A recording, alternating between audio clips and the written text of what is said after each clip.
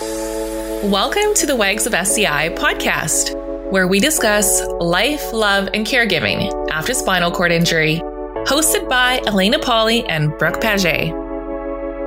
Both of our partners are quadriplegics, and after connecting online in 2017, we began the advocacy and support group WAGS of SCI, which is an acronym for Wives and Girlfriends of Spinal Cord Injury.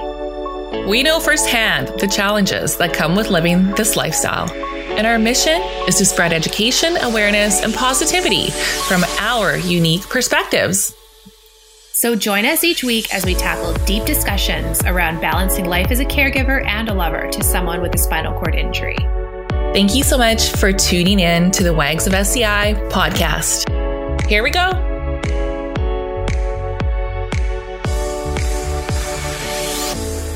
Hey everybody, welcome back to the Wags of SCI podcast. We are super excited to do our annual episode and outline of our perspectives and our opinions and our tips and tricks on how to handle the summer heat as two partners of quadriplegics. Everybody needs their yearly reminder on the sun and how it impacts quads and some paras, and how different the bodies work when it comes to this kind of thing when you have a spinal cord injury.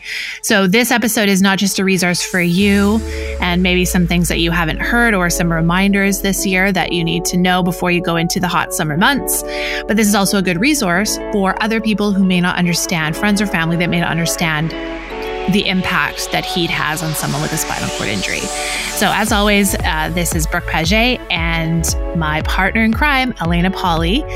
And just before we get started, we wanted to send a huge thank you to this episode's title sponsor, Robin Wishart of Wishart Brain and Spine Law.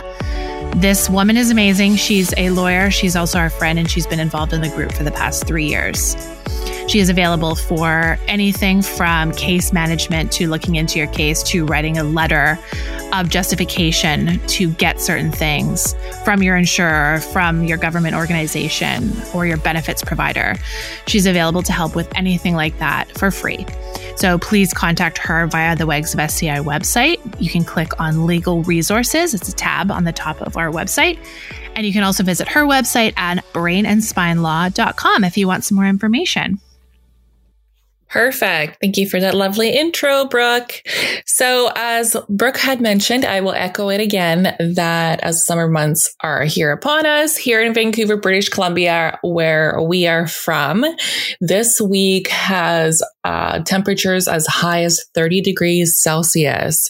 So that means all sorts of fun in the sun, but also making sure that we stay cool, we stay shaded, we have tips and tricks that will do that. And of course, the reason why we're presenting this topic to you is because while slight fluctuations in body temperature throughout the day are normal for able-bodied and spinal cord injured people, the SCI may prevent areas below the level of injury from cooling off or warming up. So we have some great tips and tricks.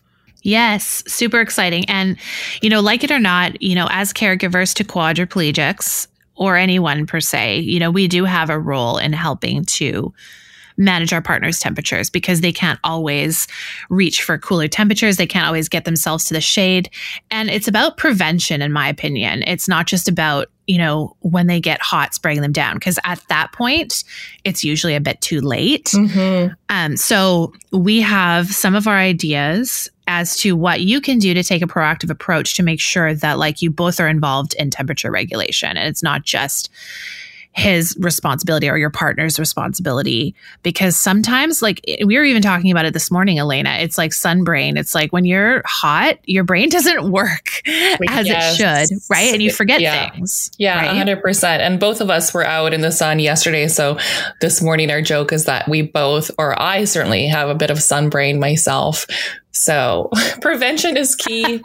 Exactly. Exactly. And it also matters. You want to, before you get invited to a beach day or even in your own backyard or a barbecue, you want to make sure that you have all of these things with you and not rely on the house you're going to or the beach to have what you need there, because then you're going to kind of be underprepared and you're going to panic, and you want to avoid that. So here are some of our tips. So firstly, let's start by just explaining to friends or family or people who may not understand, what is thermoregulation? What is this temperature thing that we're talking about, Elena? So basically, it's where it starts with your level of injury. And one of the most important things is recognizing the severity of injury, whether you're a para or a quadriplegic. And of course, sort of gauging how high your injury is as well. So let's say you're a C2, C3, C4, C5 level of injury. And it's basically the signals between the brain and the area that is injured. They're not able to communicate. So you may have like a loss of sensation below the level of injury. And that makes it very, very hard for your brain to send the signals of how you're feeling. Are you too hot? Are you too cold? And therefore, usually, like what you said, it is too late when you realize that your body is sending messages saying that you have AD symptoms of like maybe dizziness. You're extremely thirsty, dizzy, headache, your skin's not feeling right. And so all these messages come in before you realize that you're too hot or you're too cold because you can't feel it in the body. Yeah, for sure. It's really, really important to understand that. I know, we've all been in rehab. We've all been to our doctors where they talk about how important AD is and how to watch for the signs and how to prepare just in case, the early signs, because it is a life-threatening condition, right? And you literally can get to the place where you're so hot that you're boiling from the inside, and you won't even be able to tell until it's too late. So we don't want to scare anybody out there, but we do want to warn you that like this is so important. And this is one of those things that it is something that we take for granted as able-bodied people, right? And we forget that our body is self-regulating, right? And when it's damaged from an injury, spinal cord injury, whatever it may be, that kind of advantage of thermoregulation, it can't happen. So we need to, power up our knowledge and make sure that we know this going into the summer months.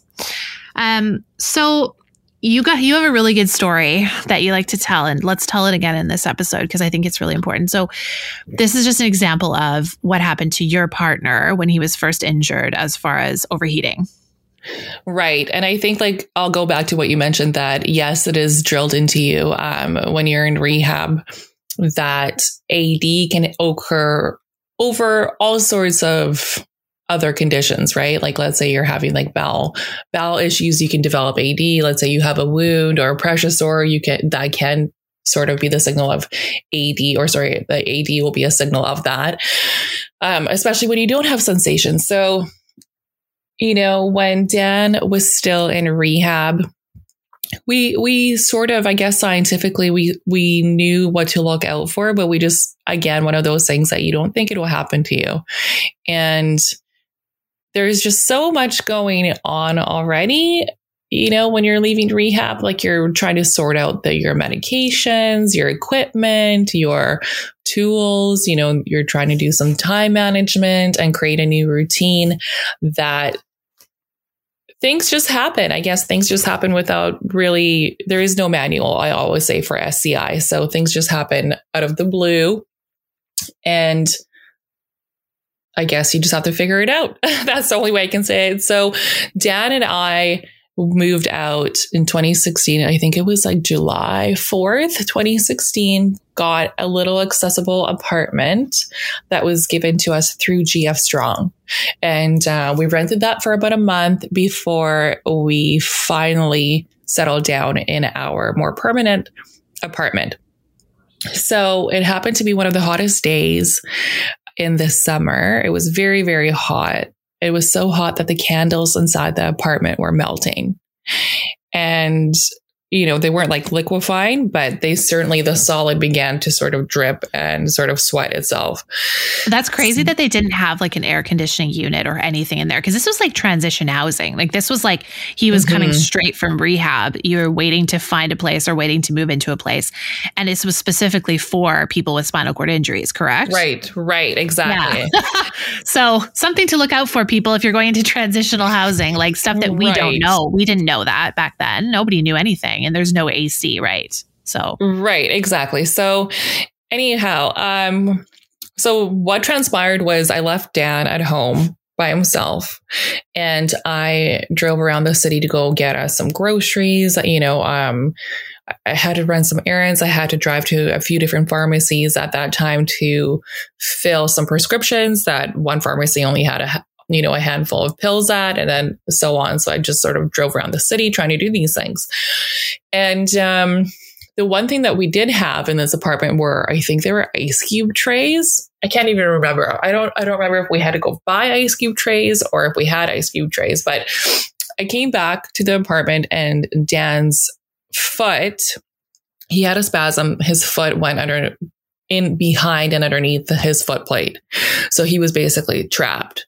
And he was so hot, he was burning up, and he was trying to make his way to the freezer where I had taken some towels and soaked them in water and put them in the freezer. And we literally used that to cool him off. It was so hot. And I remember sort of, when you see your partner in distress, and a lot of the time, especially when they have an SCI, it means different things than an able-bodied person like myself being in distress. And maybe it's not as serious as somebody who's got another condition. So what did we do? I ended up taking Dan up the street, pushing him up the street to the closest grocery store, which was the Save On Foods, and opening the freezer door section, and we both just sat there on the ground in front of the freezer. And it was just so hot. And I remember thinking that was definitely a lived experience on what could happen. He was very close to being hospitalized, but we didn't know, right? We didn't know anything at that time. So we sort of thought, okay, well, how serious is this? But now in hindsight, we were like, yeah, for sure, we should have probably gone to the hospital, but we may do. And it's one of those things that you just sort of live and you learn. And that's pretty well all of life with SCI, right, Brooke? Yeah, for sure. And it's all about trial and error. So we're hoping with this episode, we can share with you some of our stories and some of our tips and stuff that we've learned over the past, 6 to 8 years with our partner's injuries, and what we've learned in the Wags of SCI community through all of that, and hope that you don't make the same mistakes that we have. But I mean, again, you live and you learn, right? It's all good. So let's start off with the importance of developing resilience to temperatures. And I know this is a big thing. You and I do cold exposures and hot exposures, and you train your body. This is a big thing in the neuroscience community and the endurance community, is training your body to be resilient in hot and cold. And unfortunately, with an SCI, it's harder to do that. But I will say that it is not impossible. So one thing that we do every single year is about a month and a half, 2 months before it starts getting really hot, my partner will go out into the sun every single day, and he'll start off at 10 minutes and he'll work his way up to an hour. And what this does is it customizes the body to be able to hold more heat and more temperature over longer periods of time. So I use it as an example would be you wouldn't go into the sun for an hour with pasty ass, pale skin after a winter of not seeing the sun, right? Especially being a redhead, right? Yeah. You wouldn't do that, right? Nobody would do that. So it's kind of the same thing. And what he's found over time, again, this is just our experience. You definitely have to try it yourself. And I don't think there's any science surrounding this. This is just what works for him. So he's definitely redheaded. He can build a tan when he wants to, but it's a lot harder. So what he does, he's a C4 injuries. He'll go out and he'll do continuous additional exposures every single day to heat intentionally.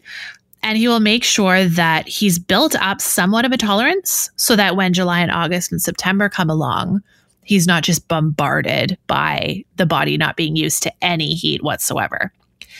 And so we found that this really, really helps.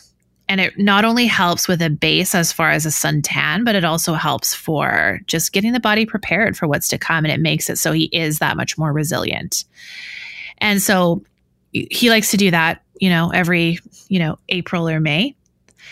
And it creates just a better environment in his body. And it makes it so that he does really, really notice the resilience that he has. So now he can go out in the sun for, I think yesterday he was out in the sun for 3 hours.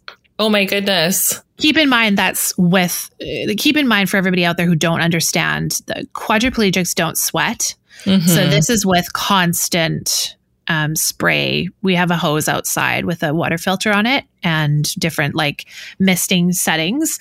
And so during that 3 hours, we're misting him every 5 minutes. And it makes it so that it creates a layer of sweat and it cools him. And then we have a fan pointing on him. So there's precautions that go into that. But yeah, at the beginning of spring or the middle of spring, he would not be able to go out in those temperatures. You have to customize your body. So keep that in mind going into the summer next year. It's really important for the gradual benefit, right?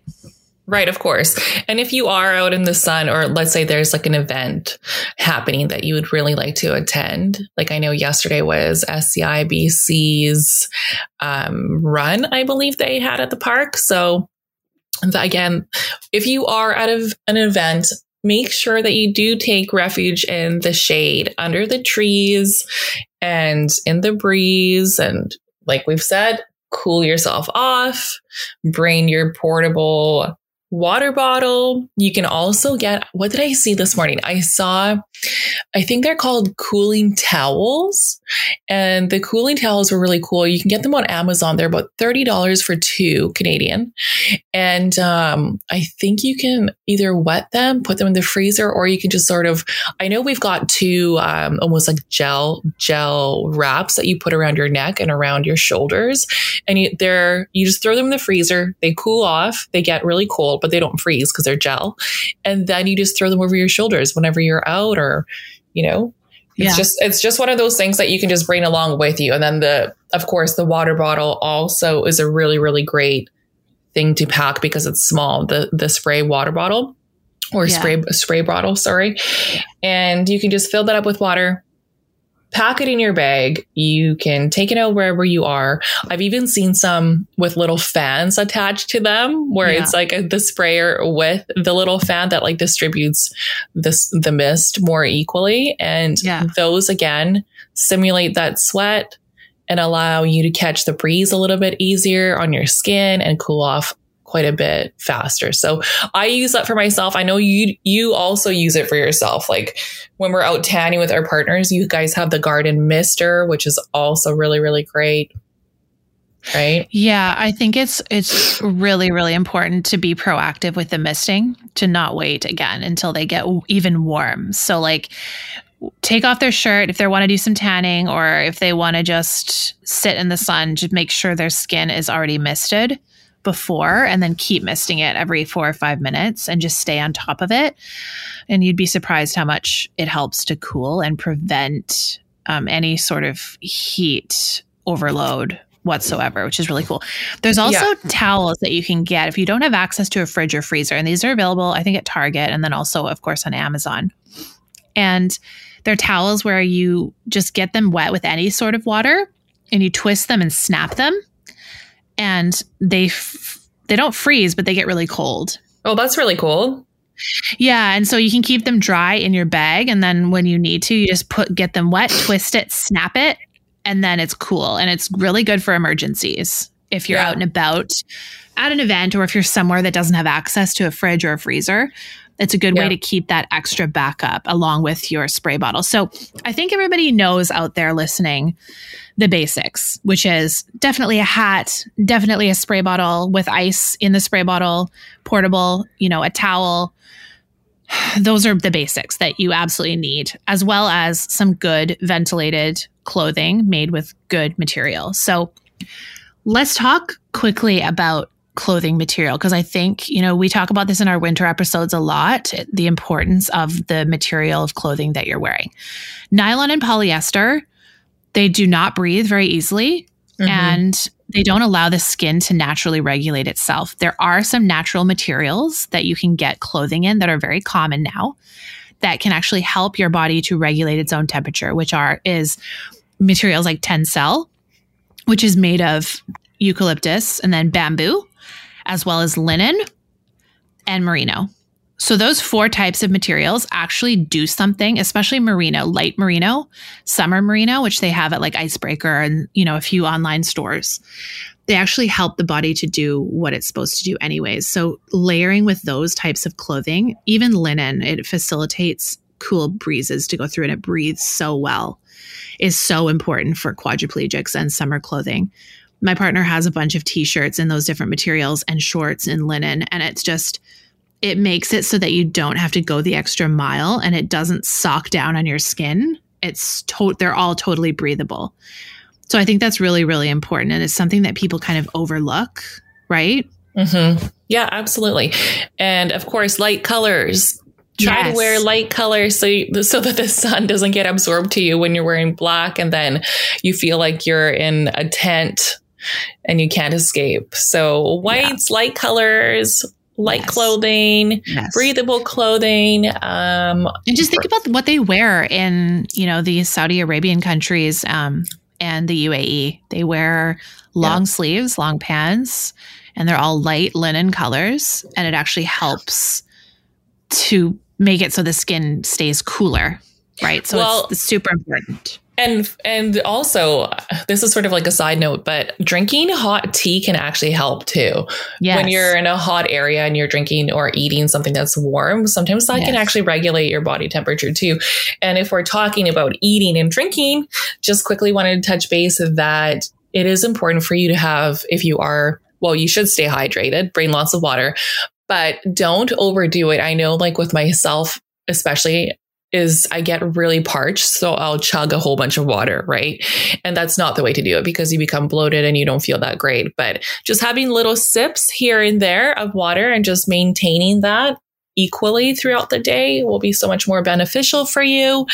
And of course, eating whole fruits and vegetables that contain a whole heap of water. And some of those can be like cucumbers, celery, tomatoes, radishes, peppers, cauliflower, watermelon, spinach, strawberry, broccoli, grapefruit. All of those contain about 90% water. So make sure that you get those. And especially in the summertime, it's always so nice to have like a fresh watermelon, right? They're in season, so grab some of those. And if you're out at the beach, I know people like to bring like fun beverages, alcoholic beverages, and those are very dangerous to have if you're only drinking beer, let's say, without any actual water hydration. So just make sure that you balance those out and check your urine. That is my biggest tip is, when you're draining your leg bag or when you have to go pee, just check the color of your urine and make sure that it's not brown or like crazy orange, because that is a good notifier to you and a good indication that you need to hydrate. And that is your body's way of letting you know. So check it out. Yeah, for sure. And I think it's really good that you mentioned the eating and drinking thing. And that's why it's so important to eat with the seasons, because all of those fruits and vegetables that you mentioned are in season in the summer months. And so nature is basically saying to you, here are all the foods that we would recommend for you to eat and drink during the summer months to keep you cool. All of those foods are 90% water and they're available at every grocery store, and they're always the lowest prices when they're in season. So it's kind of a win-win situation. And I like how you mentioned the importance of hydrating constantly throughout the day. That's so, so important because like you said, you can't just drink a bunch of water and expect to be hydrated. That won't even do anything. So continually making sure you're drinking enough water every day. I know it's annoying with the catheters, but it's just so important that you either try and make it work the best that you can and just stay on top of it, because it is the number one thing that will keep you and your partner cool. And they also, I know, like, they do have camel packs. Like a lot of people like bring backpacks on their wheelchairs, right? So just get the camel pack inserted into your backpack or whatever. Yeah. And some of them even come with coolers that will keep them cold. And then that way you're set for the day. And it's super easy just to kind of have it clipped onto you or close by, and you just have a sip while you're on the go. Yeah, for sure. So I also wanted to mention that it's really important to understand, because some people like to dump water on the head and to cool off using the face and the head. And that's definitely important, but it won't actually help cool your core body temperature down. I was listening to an episode of the Huberman podcast a couple of months ago, and he was talking about the science and research about how to actually cool your body properly.